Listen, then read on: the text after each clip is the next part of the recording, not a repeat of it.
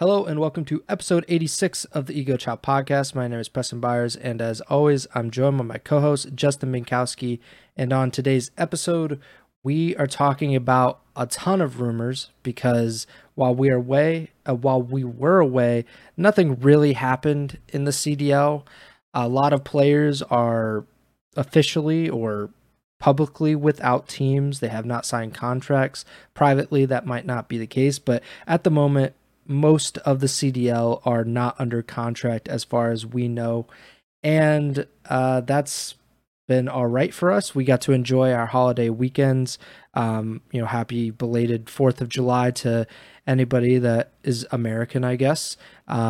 Bink took quite a bit of time off from work, which I'm sure was quite nice for him. This is the first full work week I've had in like a solid month because of the holidays and the days off I've had. So it feels very weird, but we're back into it. We're back here with the 86th episode of the Ego Chall Podcast. And we're going to talk about a ton of rumors around the CDL and some stuff that may touch on the CDL and Call of Duty in general. But before we get to any of that, how are you doing, Bink? I'm doing all right. I think, you hit the nail on the head. We usually, in the past, haven't really talked too much about rumors and stuff, but right now there just really isn't much else to talk about, so we're going to try to give you guys everything that we've at least heard and, what's going on in the community, keep everybody as up to date as possible, and then obviously once stuff officially starts getting announced, pen gets put to paper, all that good stuff, you know where to find us, and we'll be right here ready to talk about it. I want to start because there are a few ways we could start off this, and I wasn't exactly sure because there was big news, like business legal news that happened today that could and likely will involve Call of Duty in some manner over the next year or two. But I think a lot of the people that come to this podcast probably don't care nearly as much about that as they do about what's happening in Rostermania, what might be happening. And I think the best place to start would be with Atlanta FaZe and OpTic Texas, because these two teams seem to be linked in Rostermania, not because they are trading players or engaged in a deal with each other, but it seems, at least from the rumors and reports that we've heard, that Drazah, the LA Thieves player, 2022 world champion, he is reportedly heading to FaZe, and this was after several days, even maybe a few weeks. Obviously, it all kind of blends together in the summer, but it seemed like there was a lot of smoke around the Drazah to OpTic camp, I guess. It seemed to be a prevailing theory that Drazah and Pred would be going to OpTic to join Shotzzy and Dashy, but now it seems that Drazah is actually going to replace Slasher in the Atlanta FaZe roster, and that presumably leaves a spot open next to Pred, Dashy, and Shotzzy and OpTic, and that might end up being filled by Drazah's LAT teammate Kenny. So whichever way you want to take this first, if you want to talk about Drazah, Kenny, Pred, etc., go for it. But this Atlanta FaZe OpTic Texas stuff seems to be the most interesting thing for me in Rostermania so far. Yeah, I think the biggest thing, since obviously none of this is confirmed, the biggest question mark for me is if both of these moves come to fruition, where does that leave LAT? I believe I said it on the last episode, because it was after Octane retired. It's kind of like, okay, Octane retired, we got to build around Kenny because, I brought up the Hall of Fame for 100 Thieves as an organization. The three founding members of it are Kenny, Octane, and Someday from the League of Legends team. So, you lose one of your Hall of Fame franchise cornerstones. There were already reports of Envoy leaving. So it seemed like the most logical thing would be for 100 Thieves to try to lock up Kenny and build around him. But if these moves happen and Kenny goes to OpTic, Drazah goes to Atlanta, that leaves a huge question mark around LAT and what they're going to do. But I think, for each of these moves individually, I think they make both teams just, that much better. I think Drazah to Atlanta FaZe, if you told me that earlier in the season or even last year when Drazah and the Tiny Terrors and FaZe were beefing on Twitter and stuff like that, if you told me they'd be teaming up and joining forces, I probably wouldn't have believed you. But end of the day, a lot of these guys just want to win, and we know that's a fact for the Atlanta FaZe guys. So if they think Drazah is going to give them the best chance to win again, they can probably find a way to put the past behind them and move forward. So I think for the same reason as Drazah, I spoke about LAT's roster construction when they originally signed the four-man team of Octane, Envoy, Drazah, and Kenny, or, we talked about it during the Vanguard season and stuff when they were doing role switches and stuff. Drazah and Kenny are both very flexible players, no pun intended for the flex role. But, when we don't know what the actual meta of the upcoming game is going to be, players like that can be almost invaluable. If it's a 3-sub game, you can have Drazah running a sub alongside Simp and Abeezy, although you could have Cell running a sub as well. But just for the sake of the example here, same thing. If Kenny is playing alongside Pred, Shotzi, and Dashy, as potentially is happening based on rumors, Kenny could be a third sub and run alongside Shotzi and Pred. And at the same point, if it's a 2 AR game, you easily just have Drazah and Kenny respectively running that second AR for each of these two teams. So I think they are really just they're solid players, obviously world champions last year.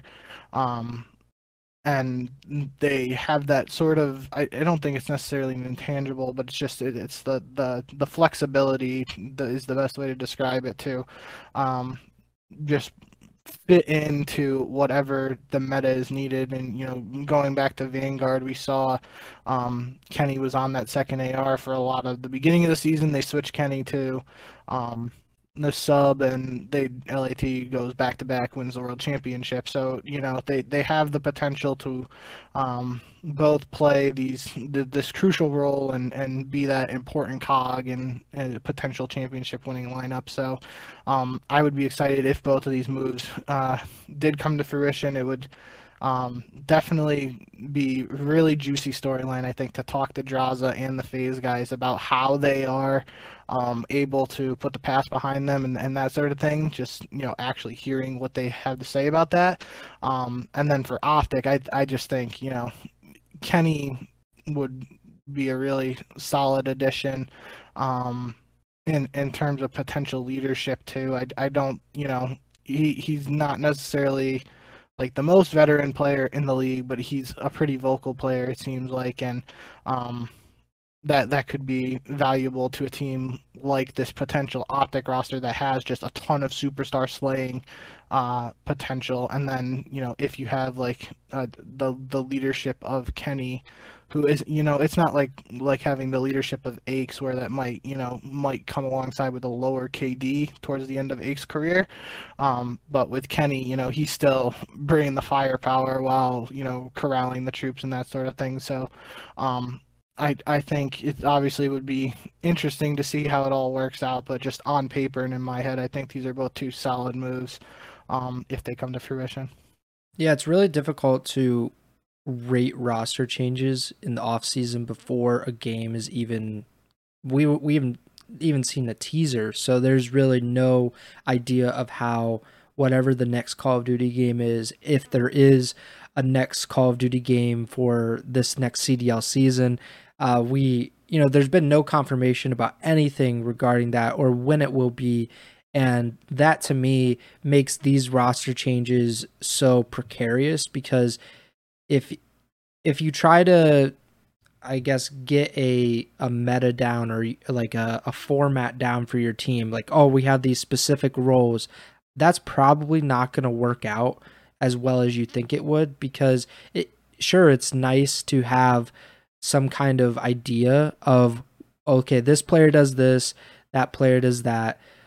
But in general, you kind of have to be flexible. Like you said, flexibility becomes invaluable to so many of these teams.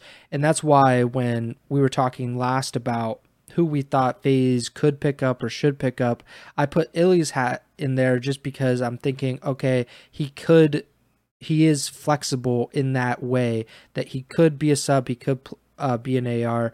And I do think that this is probably the right idea for FaZe, not to go for not a statue AR, because I think that's limiting and kind of putting in a box what Octane and Slasher are. But the idea of that, like, they could really only run AR, like that's what they're known for. I think Celium has proven time and time again that he is adept at running AR, and if they need him to be the main AR of their team, he can do that. So there's no reason to go and get a guy that's their role of a main AR. As for OpTic, it's an interesting pickup because Kenny had a pretty subpar season for his standards. Obviously, he's been one of the best players, I think, in the world for 3-4 years now. Since World War II, he was incredible in his rookie season. I believe that was his, rookie season, whatever that is in CWL. But I think it's impressive that they could make this roster, bringing Kenny and Pred. Obviously, Pred by himself is a massive pickup and someone that they should and likely will end up going with. And there's just been a lot of rumors about who that fourth player will be, whether it would be Drazah, whether it would be Kenny, or whether it would be Sib. And I think, personally, I would go with Sib just because there's so much chemistry between Sib and Pred. And the way I think of it is you're essentially integrating 3 teams when you bring in Kenny and Pred into the roster, because you're bringing in the OpTic team of Shotzi and Dashy. And then you have Pred, who's coming from Seattle, a different system, obviously different expectations or different results in Seattle. And then you're bringing in Kenny, who was a part of LAT, who's had a consistent lineup, teammates, a trio of teammates these past 2 years. And I just think it's harder to integrate 3 teams, where if you picked up Sib and Pred, you'd only be integrating 2, which is OpTic and Seattle. And I would probably go with Sib over Kenny just by himself, because I think the ceiling for Sib is so high. But I also understand that it might not be OpTic's choice, because there's some other stuff that we probably should talk about as well. And I think this leads into it well. When we started Rostermania, or when we kind of kicked off this post-champs period, we both said, okay, it's pretty much a given that New York's not going to make a roster change. I think we did get it wrong in that we didn't think about 2019 United was a team that actually did break up. Obviously, it was a unique situation because of the switch to the CDL, but 2019 United split up into many different parts, and those players went different ways to FaZe, Dallas Empire, and Florida, and Chicago. But it's been very rare in the past that a world champion team breaks up before the next event happens. And it appears that it's not going to be a complete breakup where everybody goes to different teams. But reportedly, and this is according to the rotation on Twitter, it appears that Priestahh's contract negotiations with the New York Subliners have hit rocks like the Titanic or something. It looks really shaky in that regard, and it might be ending up with Priestahh not being a part of the Subliners roster next season, which seems unfathomable, because we all assumed, as any logical person would, that the world champions would stick. They would figure out whatever needs to be figured out in terms of contracts, and they would be back together for the next game, because they just won a world championship and they're at the very top. They were the only team to win multiple events this year, and they've won 3. So they won half of the events this season, and it appears that they might not be back together. So what's your reaction about that Priestahh reportedly may not be back in the Subliner starting roster? Yeah, it's incredibly surprising to me. Obviously, it's hard to judge the situation, without knowing the actual numbers. But whenever it's a contract dispute, the player side, just looking at it from professional sports is a little hard because we have a lot of those numbers actually reported, and you'll get reports like, like Tom Brady and Patriots aren't even close on a deal or something like that, and they'll throw out ballpark numbers and stuff. We don't really have that in the CDL. So it's really tough to know. All we really know is that minimum salary is what now. I think it got bumped up to 58,000 now, something like that. It was 55. Something like that, yeah. And I think it reportedly got bumped up again. Regardless, it's below 60,000. And Priestahh didn't have the best season previously the year before here with the Rocker.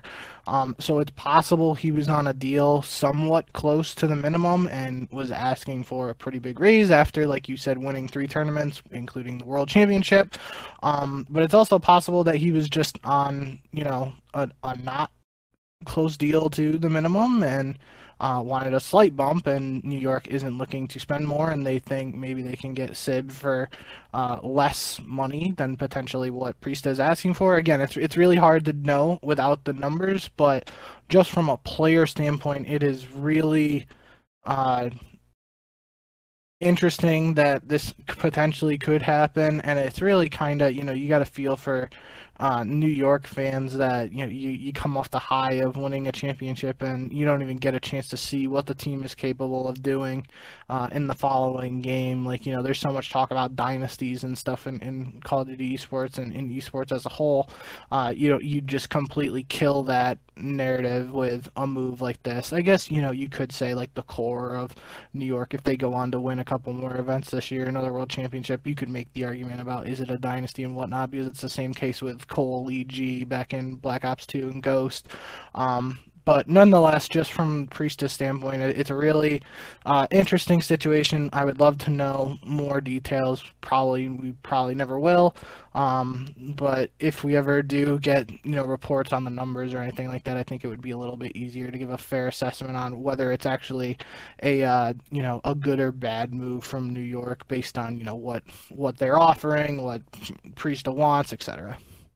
Yeah, we just have better reporting in traditional sports in general, and that makes us a lot more well-informed in traditional sports than in esports. Because in esports, especially, we'll just stick to competitive COD, like we have these reporters on Twitter that are obviously like, giving us what we think is reliable reports, but I think it's also easier in traditional sports because you literally have so many reporters. Like in the NBA, for example, you have Shams, you have Woj, you have Chris Haynes and Mark Stein, etc. And when all of these reporters are reporting on a specific topic, something like, let's say Bradley Beal getting traded to the Suns, or what is happening now is Damian Lillard requesting a trade from the Portland Trailblazers to the Miami Heat. And we're seeing these reporters who have very specific sources, and some of them are kind of playing that into, okay, like this is what Portland's front office is saying, this is what Damian Lillard's camp is saying, this is what the Miami Heat are saying. So you get a clearer picture of what's going on, and you also get to know exactly who these reporters are kind of reporting on behalf of, and kind of knowing their biases, and that can give you a better idea of what's actually happening in the NBA, at least in terms of free agency or trades. We don't know any of that stuff when it comes to competitive COD. We don't know who the reporters are talking to, really. Like they could be GMs, they could be players, they could be coaches. We have like literally no idea, and it's very hard to get a gauge of who is leaking this idea that Priestah's contract negotiations are bad. Obviously, if I had to guess, it's somebody on Priestah's side, because there was that report that Priestahh was getting hoed in his contract negotiations, which is very, very funny to think that is a term that is being used in a report. But, obviously, because it was reported like that, that makes me think that it was somebody who was either a friend of Priestah's, or it is Priestahh, or it's somebody, close to him. And I think ultimately it's very hard to kind of know what's going on with this stuff. We have so little information about the salaries, about how long his contract was or what the terms that New York was offering. I guess this was a renegotiation of his contract, which that was reported that it wasn't just like, I don't know if his contract was up or if they had declined his option. Like there's so much unknown about his contract status and what's being offered and what's being, kind of put on the table on his side, that it's very hard for me to give a straight answer of, okay, this is bad. Like what New York is doing is bad, or what Priestahh is asking for is stupid. He could literally be just asking like, I want a 3-year contract at the minimum. That's a very reasonable thing that he could ask for. Like, I want more security, not necessarily more money, but we have no idea. He could be asking for $300,000 a year and it's all about the money for him. I don't know. And that makes me think that when people take sides on this kind of stuff and like, oh, Priesth's agent's bad, or New York is just like completely screwing over their team, it's so hard for me to take one side or the other. It just seems like a really weird situation as a whole. But I will say that Sib is in terms of like in game, Sib does appear to be an upgrade over Priestahh. Whether that translates to the game as in results, that remains to be seen, because we've seen teams kind of replace what we consider glue guys that don't have great stats, that are there to essentially pick up the slack, or they have to do what they have to do, essentially. Like they're not going to pick up a ton of kills. They might not even get the most hill time, but somebody has to be the lowest on the scoreboard. And in terms of New York Subliners this year, it was Priestahh. And we've seen in the past where teams have replaced, their quote unquote worst player and with a much more talented player in theory, and it doesn't end up resulting in better placings. So I'm not really sure. I do think that's really intriguing, and it makes me think like, is OpTic in play for Sib still, or is it just a guarantee that Sib is now going to go to New York? And what happens with Priestahh now if he is out of the Subliners roster? What is kind of the camp's thinking, or the Subliners team? What are they thinking? Because they just won a world championship less than a month ago with this guy, and they were very dominant in doing so. They literally 5-0'd Toronto in the grand finals of champs, and less than a month later, it appears that he might be out and Sib is in. And it's a very interesting story. I have no idea what to really think of it. I think more information would really help. What else do you want to talk about? Did you have anything else as far as New York goes? Because we've talked about Kenny, we've talked about Pred, we've talked about Drazah, and now Sib and Priestahh. I don't know if we mentioned, but Slasher officially left. I don't know if we talked about it, because I know that I pitched the idea of Illy replacing Slasher, but I don't know if that was something that we were talking about because Slasher had left officially. So briefly, we could talk about it, and kind of the rumors that he is, wasn't it like he's, maybe I was dreaming these rumors, or maybe I'm just getting them confused with RCDs at this point, but Slasher is a free agent. He's officially a free agent, an unrestricted free agent. So where do you see him going? Do you think there's a spot for him that stands out above the rest?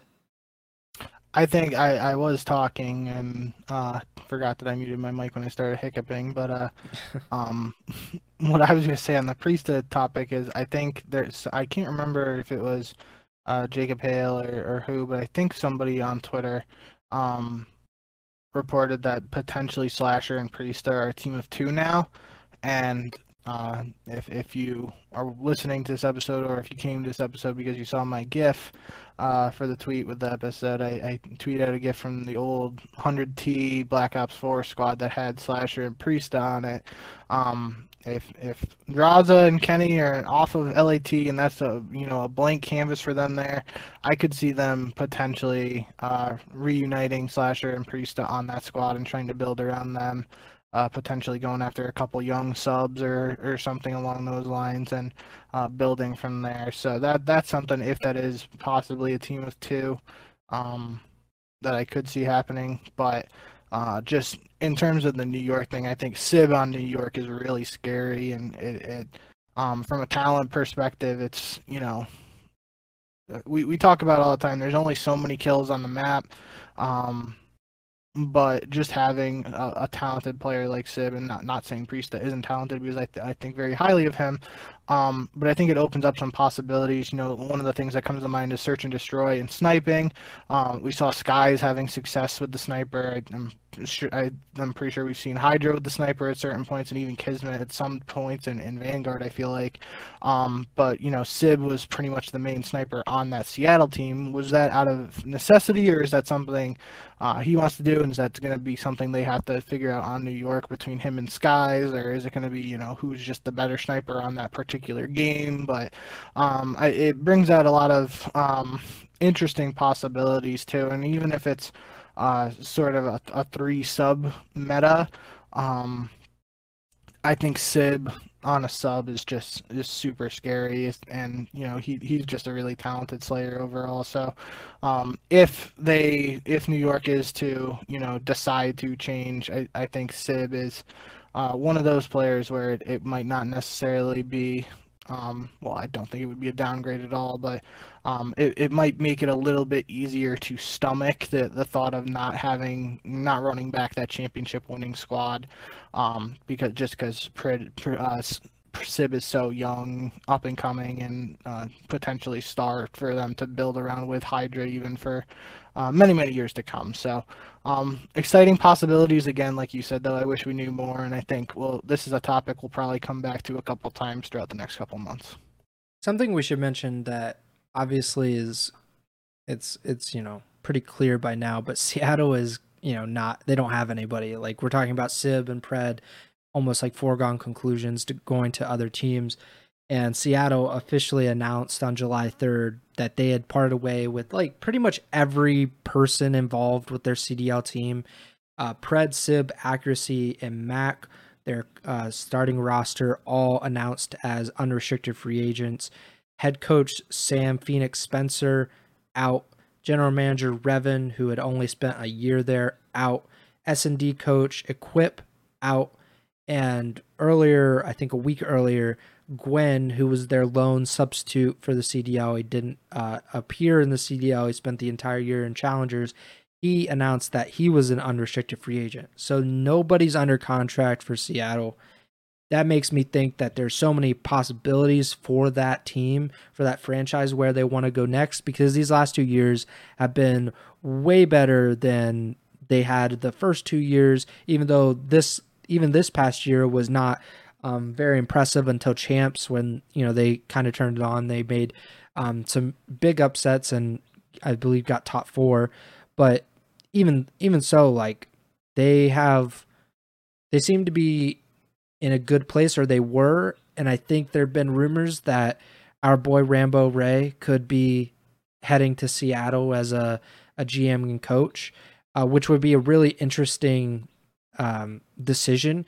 And I would love to see what he can do, because obviously I think the way that everything happened with him and OpTic this past year, and getting pushed out with Dashy coming back into the lineup, I think that's a really bad way. And if it were me, it would leave a very sour taste in my mouth, just the way everything happened and kind of the mudslinging that happened earlier in the year. And obviously he's not with OpTic anymore. So I think it would be a really interesting kind of way for Seattle to rebuild after these very strong 2 years. But what do you say? What do you think about Rambo, or the possibility of Seattle rebuilding now that pretty much their entire roster is gone?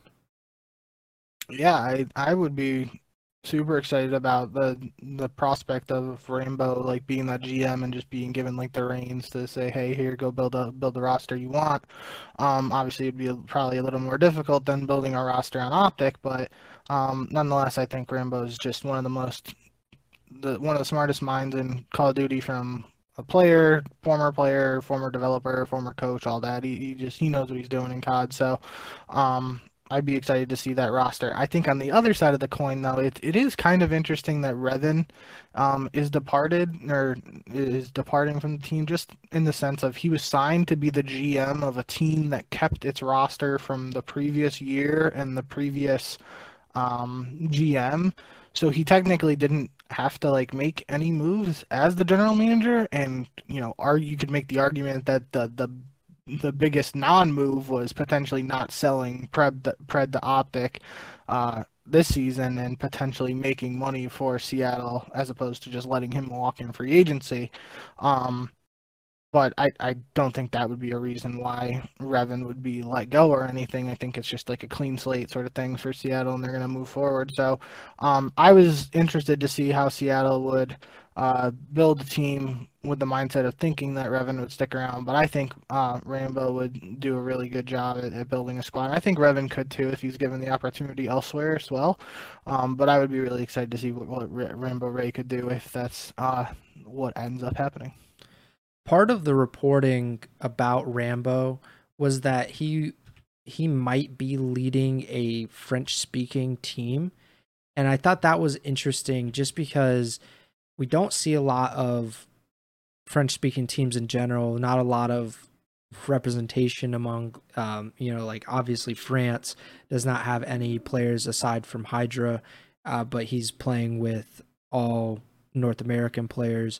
And then there have been obviously a few, Brezzy comes to mind, Whalers in the past, but I believe this was a roster that was supposed to be like Canadian French or French Canadian, excuse me, which would be interesting. Obviously, Rambo, if you've ever heard him talk, he does have an accent, and that's because he is French Canadian. And I don't know if I'm trying to look up this report to see if where I saw it. But it would be an interesting idea just because there's just like that's an unusual way to go about it. And it leads into another topic that I want to talk about because it was something that happened right after our last episode of the Ego Chall podcast. But there was the report that the CDL and Overwatch League teams might be forced to merge. There were talks, according to Dixerto's Jacob Hale, among Activision Blizzard esports executives. They were discussing a mandate that would force teams to unify their brands, which would mean that teams or owners that have teams in the CDL and OWL, they would be forced to merge those brands as one, meaning that the Seattle Surge would have to merge in some way with the Vancouver Titans, who are the Overwatch League team. And that made me just think, would they be leaning into like this Canadian presence if they went with, I think it is a Vancouver-based organization, the owners of the Seattle Surge. Obviously, Vancouver is not anywhere near Quebec or Montreal, but it could just be the Canadian connection could happen. It's not and it's definitely not a definitive thing with this reported mandate, and it wasn't something that they were. It was just kind of being discussed, not necessarily like leaning toward that decision. But I wanted to get your thoughts on that because we did talk briefly, or at least I ranted a little bit about the city-based franchise model, I believe in the last episode or maybe 2 episodes ago, but the idea that it's kind of outdated. We're not in a position anymore at this point with the CDL to really need the city-based model. But what do you think about the possibility of these CDL and OWL teams being forced to merge and create one brand? I think that would cause more confusion potentially. It's tough to say. So what I'm thinking right off the bat is it could cause confusion because you just from like us on a day-to-day job basis, you could potentially write an article about the LA Gorillas, let's just say, and if you don't have the game title in there right away, then like what LA Gorillas are you talking about? Are you talking about LA Gorillas in the CDL, or are you talking about them in the OWL? So I could see some confusion being caused there.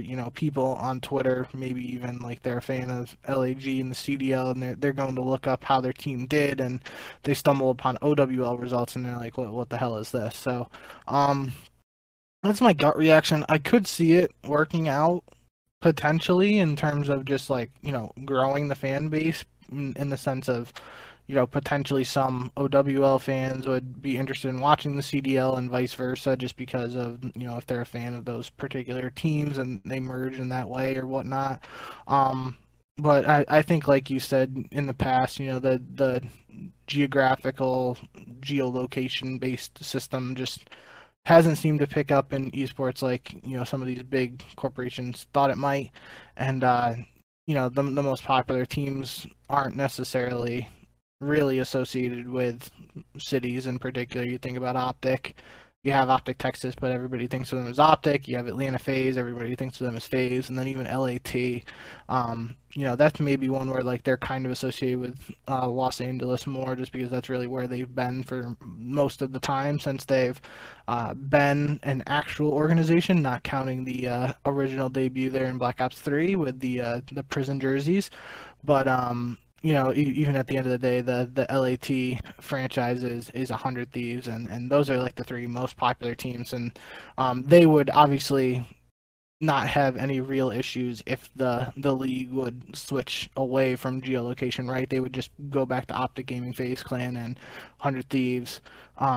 It would be interesting to see what would happen to some of these other teams, like like Minnesota Rocker comes to mind. Like I think we've talked about it before. They've done a really good job as an organization that wasn't previously in esports, doing a good job of coming in and acclimating to the scene, and having stuff like watch parties, press events, and all that sort of stuff, trying to get the community behind them. So that would be interesting to see what they would do from a brand perspective if it was to move away from geolocation. But I don't think that's something that would happen immediately. I think if that is the way the CDL decides to go, it might take like a full year to actually revert that process. And I don't know. It seems like it would be like almost admitting defeat if the CDL was to backtrack on that, right? So I just don't know if it would ever actually happen.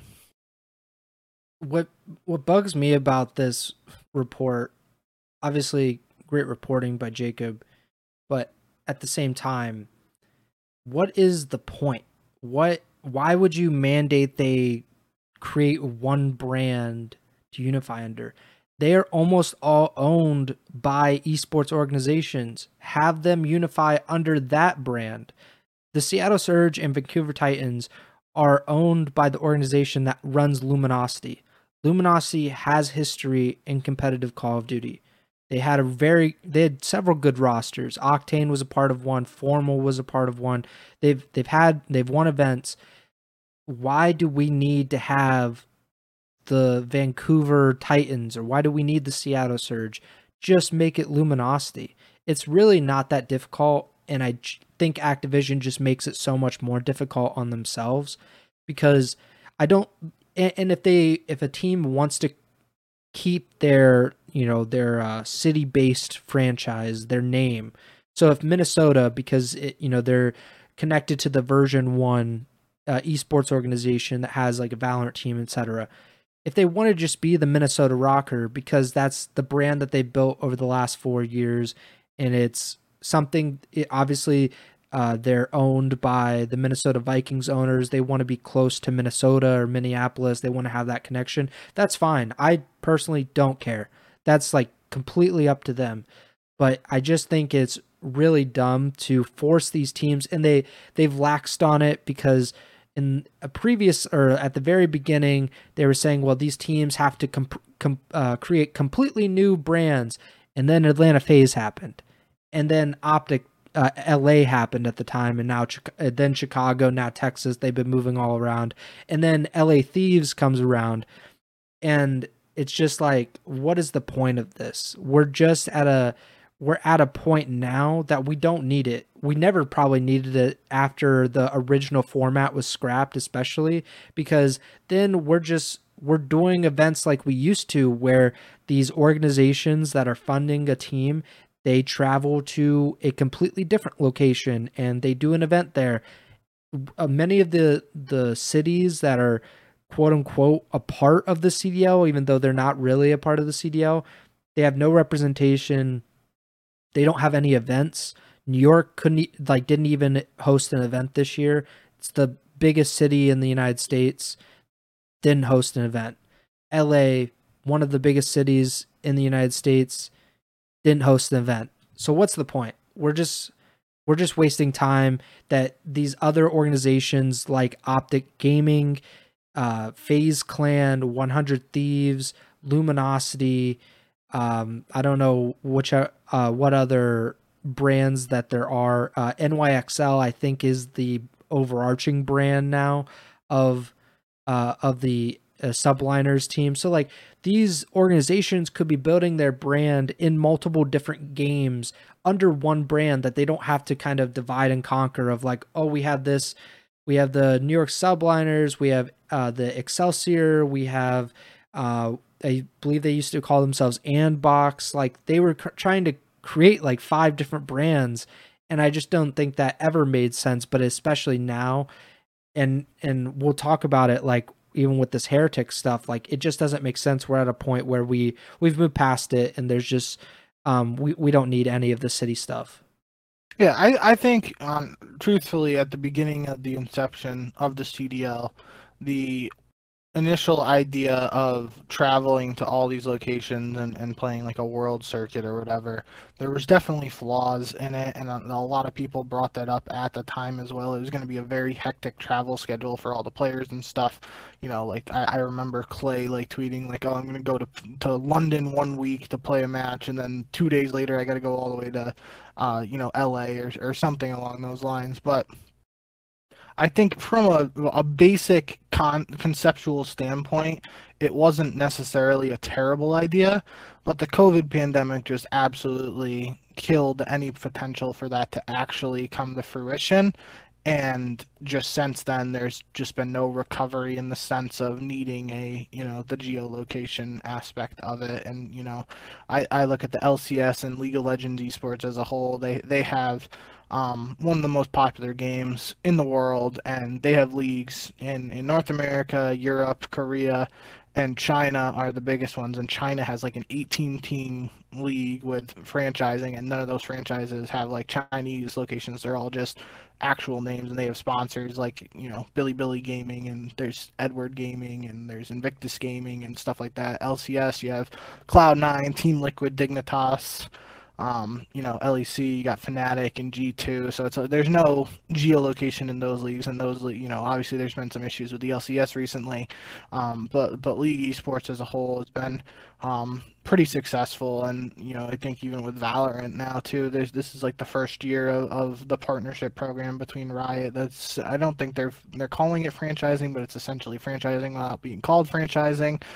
They don't have any geolocation associated with their teams in that as well. So maybe that's just a different in terms of philosophy between Riot and Activision Blizzard, but end of the day, yeah, I think we both see eye to eye here on just the concept. At least, well, you might not agree with the thought of it having any potential success, but I think from the beginning there was like a glimmer of hope that it could be something that panned out in terms of needing the worldwide tour and teams being associated with cities, etc. But I think now it's been proven that just isn't the case with esports and Call of Duty esports as a whole.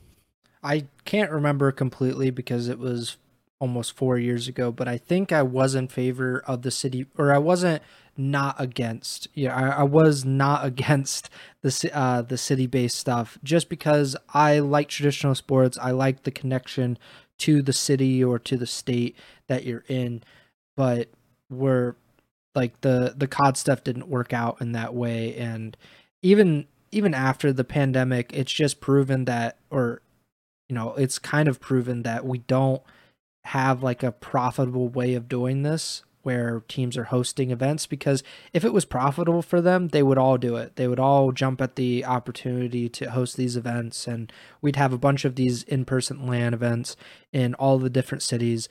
But that's obviously not the case, because there's only been a handful of teams that are actually doing that on a consistent basis. And I just think we could move past it. We can try to do something else and hopefully make it a little more profitable or a little more beneficial to the organizations that are already investing in it, and we don't delay the inevitable, because I think inevitably, whether it's under the CDL or whether the CDL eventually dies and competitive COD has to pick up the pieces and do their own thing again, eventually we're going to just have organizations, and we're going to completely bypass whatever the franchises are currently. I think we all kind of realize that at this point in time. Something I wanted to talk about, though, was kind of related to this, and it's part of the many different question marks that we had heading into the off season. One was about Minnesota, kind of what's happening with them, maybe a potential sale or merger, and then obviously they wiped out their team. Several content creators ended up leaving as well. And then we had, during the season, we had the LA Gorillas, what was going to happen with them, and we still have no idea what's going to happen with the Gorillas and the Guard. I saw that the Guard's Valorant team got promoted to Ascension or whatever, which is incredible. But that even calls into more questions about what's actually going to happen with them. And then one of the other questions was about the Florida Mutineers. And it actually wasn't that big of a question, because we all assumed with a lot of certainty that the Mutineers were going to become the Miami Heretics. There was a report earlier this season that Heretics, who has been formerly a part of competitive Call of Duty, fielding Spanish rosters, that they were going to merge with the Florida Mutineers, and the team franchise was going to become the Miami Heretics. It appears that that might not be the case. There's been very little reporting on it, other than I think that the Florida Mutineers trademarks are still active, and that the Heretics social media page that was supposedly going to be the Miami Heretics social media page, which didn't make any sense, they posted a broken heart.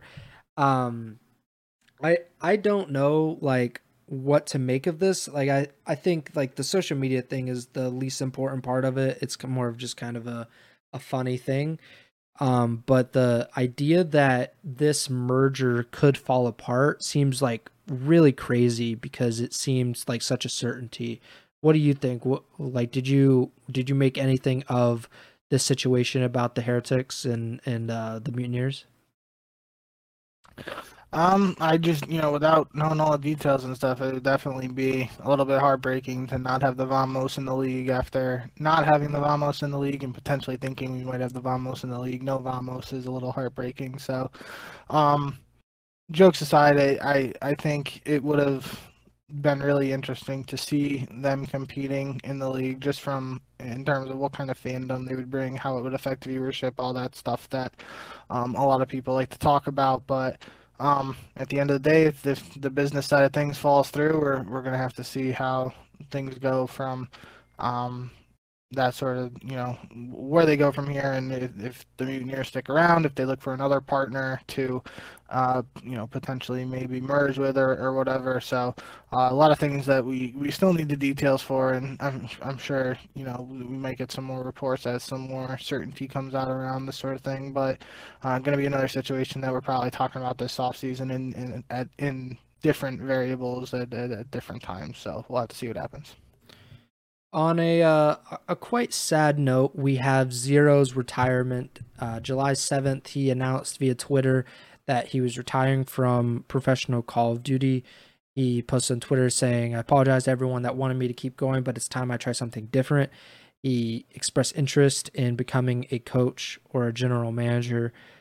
Obviously, we've had a few retirements over the past few years, including Octane's notable retirement at the beginning of the off season. We've kind of like, it sucks because Zero is obviously one of the best EU players of all time, or at least one of the most accomplished. He was a part of that Splice roster that won playoffs, was it, in IW, and they were like the first European team to win like a North American event or something like that, or like a major North American event. Obviously, that's very notable. And this year we had our first European world champion in Hydra. So like the European scene, I don't know if you can really say that it's grown because it actually seems to be smaller than usual. But Zero is a part of like that class of like Bance and our boy Jerd. I always loved Jerd, who is just not around anymore, and Marky B and Tommy and all these other players that kind of were at one time, and I have to mention Swanee because that feels like blasphemy not to. But a lot of these European players, or specifically like UK, Irish, English players, they were kind of a legitimized European COD in a way in North America. They integrated with North American teams and organizations. They became champions at some point, and now we're seeing someone like Hydra, or if you looked at Toronto the last few years, to have like Insight and Kleenex and Cammy and Hixie and all the guys that they've kind of used over the past few years. It seems that Zero did a lot for European COD and Call of Duty in general. So what are your thoughts on his retirement after kind of a few rough years for him in the CDL? Yeah, I think when I think of Zero, I really go back to that Splice team in IW. Like you said, they were really like the first team in mainstream Call of Duty history to win a championship on North American soil as an EU squad. And I just remember watching that event. I'm like sitting there as someone who was always rooting against the EU COD, being like, I cannot believe an EU team just won in COD. COD is like NA's esport, especially you look at all these other esports where, much more success is seen by European teams, and in League of Legends you got Korea and China, and you know it's not to say Call of Duty is NA's esport, but of any of like the major esports, you could argue that Call of Duty has the most success in terms of having North American players. So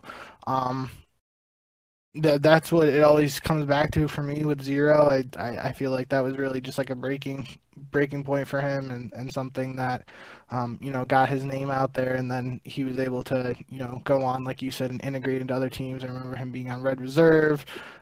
He was on that FaZe team in Black Ops 4, I think, at the end of the season, after like they didn't qualify for the Pro League, and then they got a spot back from Red Reserve or whatever. And then he had that like unfortunate situation where he was supposed to be on London, I believe, for the 1 year of CDL, and then visa issues really like just kept him out, and that kind of derailed the whole season for him. So just a lot of ups and downs for him, but I think in terms of legacy, he left a pretty memorable impact, and especially in terms of you ever have like that trivia question, or you're just thinking about who's on the first North European team to win a major tournament in North America, you're going to go back to that Splice team and think about Zero. So wish him the best going forward. He's a pretty entertaining guy. And he's been on streams with like Zuma and stuff, and pretty funny. So I think he could have a decent future in content creation if that's what he decides to do. But whatever he decides to do, obviously wishing him the best. And yeah, another one bites the dust, but luckily Clay's still kicking. So feels like everybody around him is leaving, but that's going to be the next big one, I think. Yeah, Clay's going to outlast Snoopy, which brings me to my next point. I mean, it does bring me to my next point after I say congrats to Zero on a great career. Like, to be one of the first EU players or part of that first team, that is a meaningful thing. And, he should obviously be credited for that and kind of remembered for a pretty great career, obviously falling short of like a world championship, but like that's literally like 99% of Call of Duty players, and there's nothing to be ashamed about in that.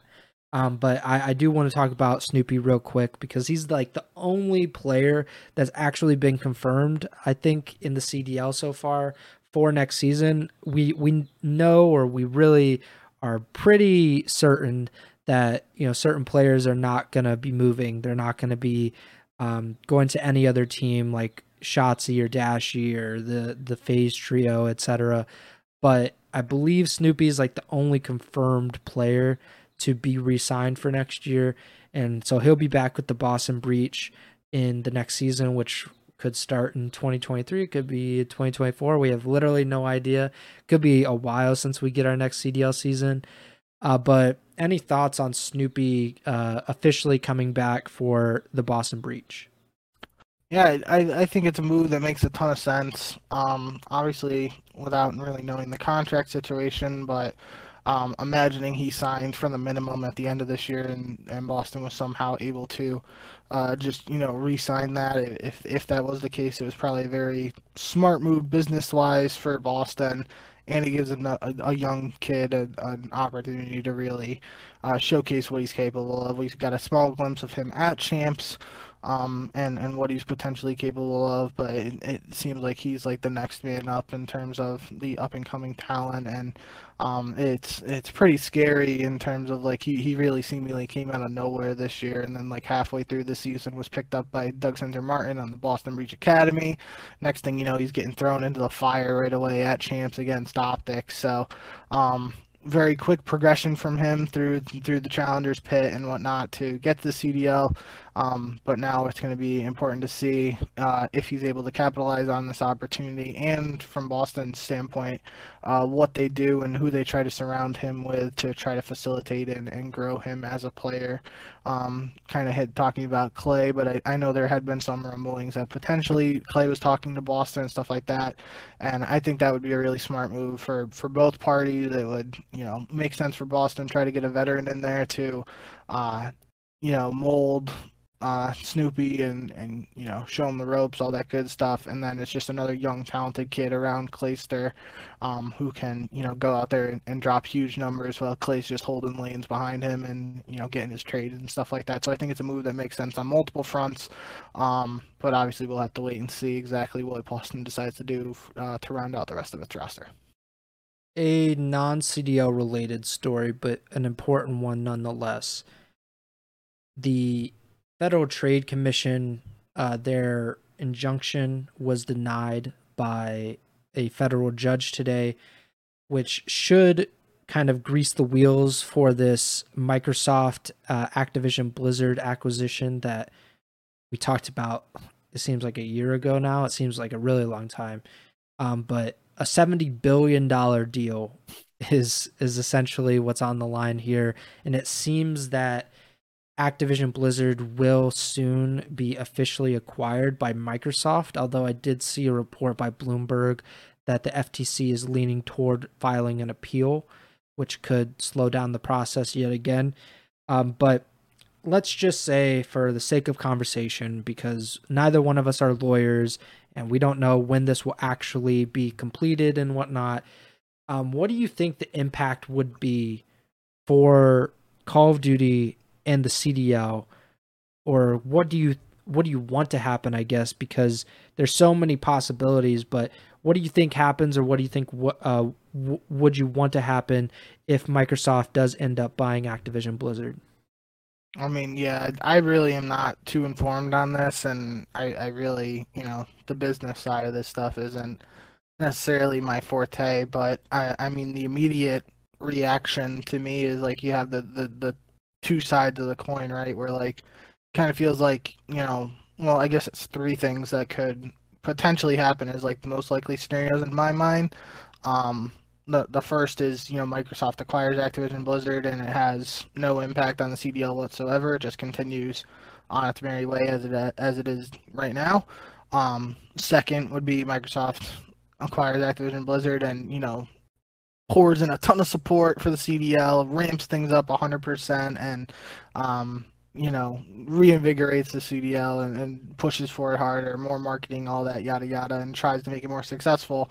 And then the flip side of that is Microsoft acquires Activision Blizzard and just kills the CDL, says we want nothing to do with this, and that's the end of it there. And then I guess from there, Call of Duty Esports could rise from the ashes to, be that non-geolocation-based system of franchising or whatever. But I mean, those are like the three very bare bones outcomes. I think that there could be multiple other outcomes that branch from like each of those categories, but I think that's like the overarching mindset that I have of like what could potentially happen on a very basic level. It feels like there's got to be some change, and I'm not saying immediately, but if, say, Microsoft was able to officially do this deal by the end of the year, I would say within the following year, so by the end of 2024, there's probably some change that happens. And maybe it's not a big one, but it just feels like when you have this massive of a deal and there are some very rich and very interested parties in the CDL, the owners that were are probably going to get off the hook for most of their franchising fees and probably don't see a ton of profitability as is. What happens then when they go to Microsoft? Or I don't know how the structure of the organization will be. Is Bobby Kotick going to be there? Because I think he's a big reason why the CDL is here in the first place, because he was able to con all these guys into pouring a bunch of money into something that he knew, like with any brain, he knew that it was not worth $25 million. Like, it's like just logically he knew that. And he did the same thing with the Overwatch League. And that just makes me think that there's got to be some change eventually with the CDL and how they operate.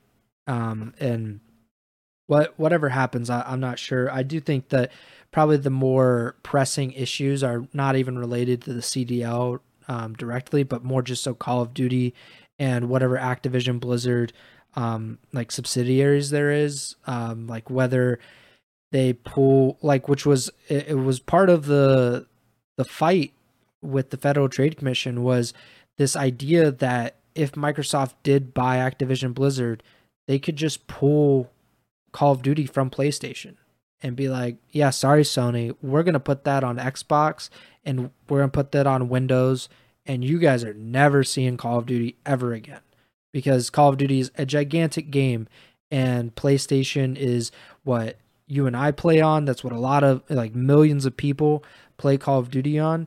And obviously that would not be great for Call of Duty in general, because that's limiting how people can play, but it would also kind of shore up all of the financial stuff that I'm sure Microsoft and Activision Blizzard really care about, because Sony's had this kind of exclusivity or early access window with Call of Duty for a while now, since Black Ops 3 was the first game that was on PlayStation versus Xbox.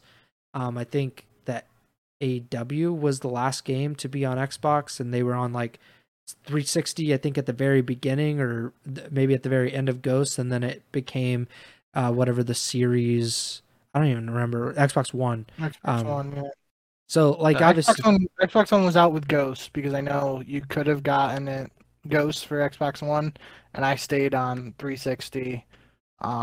And then I remember AW was the same thing. I could have gotten it for the one, but I never had a one, so I bought AW for 360, and that like came out of its case like 3 times. Yeah, because you're a big fan of AW, right? Yeah. I am not. So I don't know how this ends up working out. I hope that, like, the best case scenario would be that the cross play. I would honestly be okay with, like, at least in competitive. I don't really care about the Warzone stuff, but at least in competitive, I'd be okay with Microsoft just killing PC competitive, like, as a whole, and just being like, we're gonna make this a console exclusive thing. Like, to compete in events, you have to be on Xbox or you have to be on PlayStation. That would cut down on so many of the cheaters that are kind of ruining, at least, like, the pit is tainted right now because of PC cheating. But if we could just have it on Xbox and PlayStation, that would be perfect, at least competitively. I also think about what happens with Halo, because obviously at one point Halo was bigger than Call of Duty was competitively, and Microsoft and 343 really bungled that. They were literally on USA Network at one point for Halo, and that's like a ridiculous thing to think about. And they've fallen so far that even Halo Infinite did not kind of lift Halo out of the gutter, and Call of Duty is still a bigger esport than Halo by, I think, multitudes still. it makes me think of what's going to happen about Halo and Call of Duty, obviously two of the biggest FPS games of all time under the same umbrella. But yeah, I like I said at the very top, I don't think that neither one of us are legal experts or especially like even gaming legal business stuff.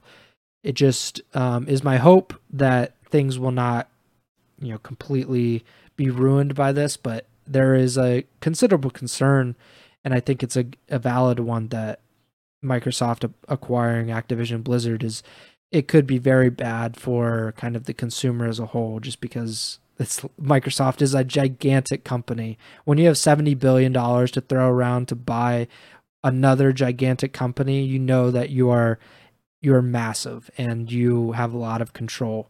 And hopefully that control is okay. It doesn't end up ruining it, but I think that's something that we should keep an eye on.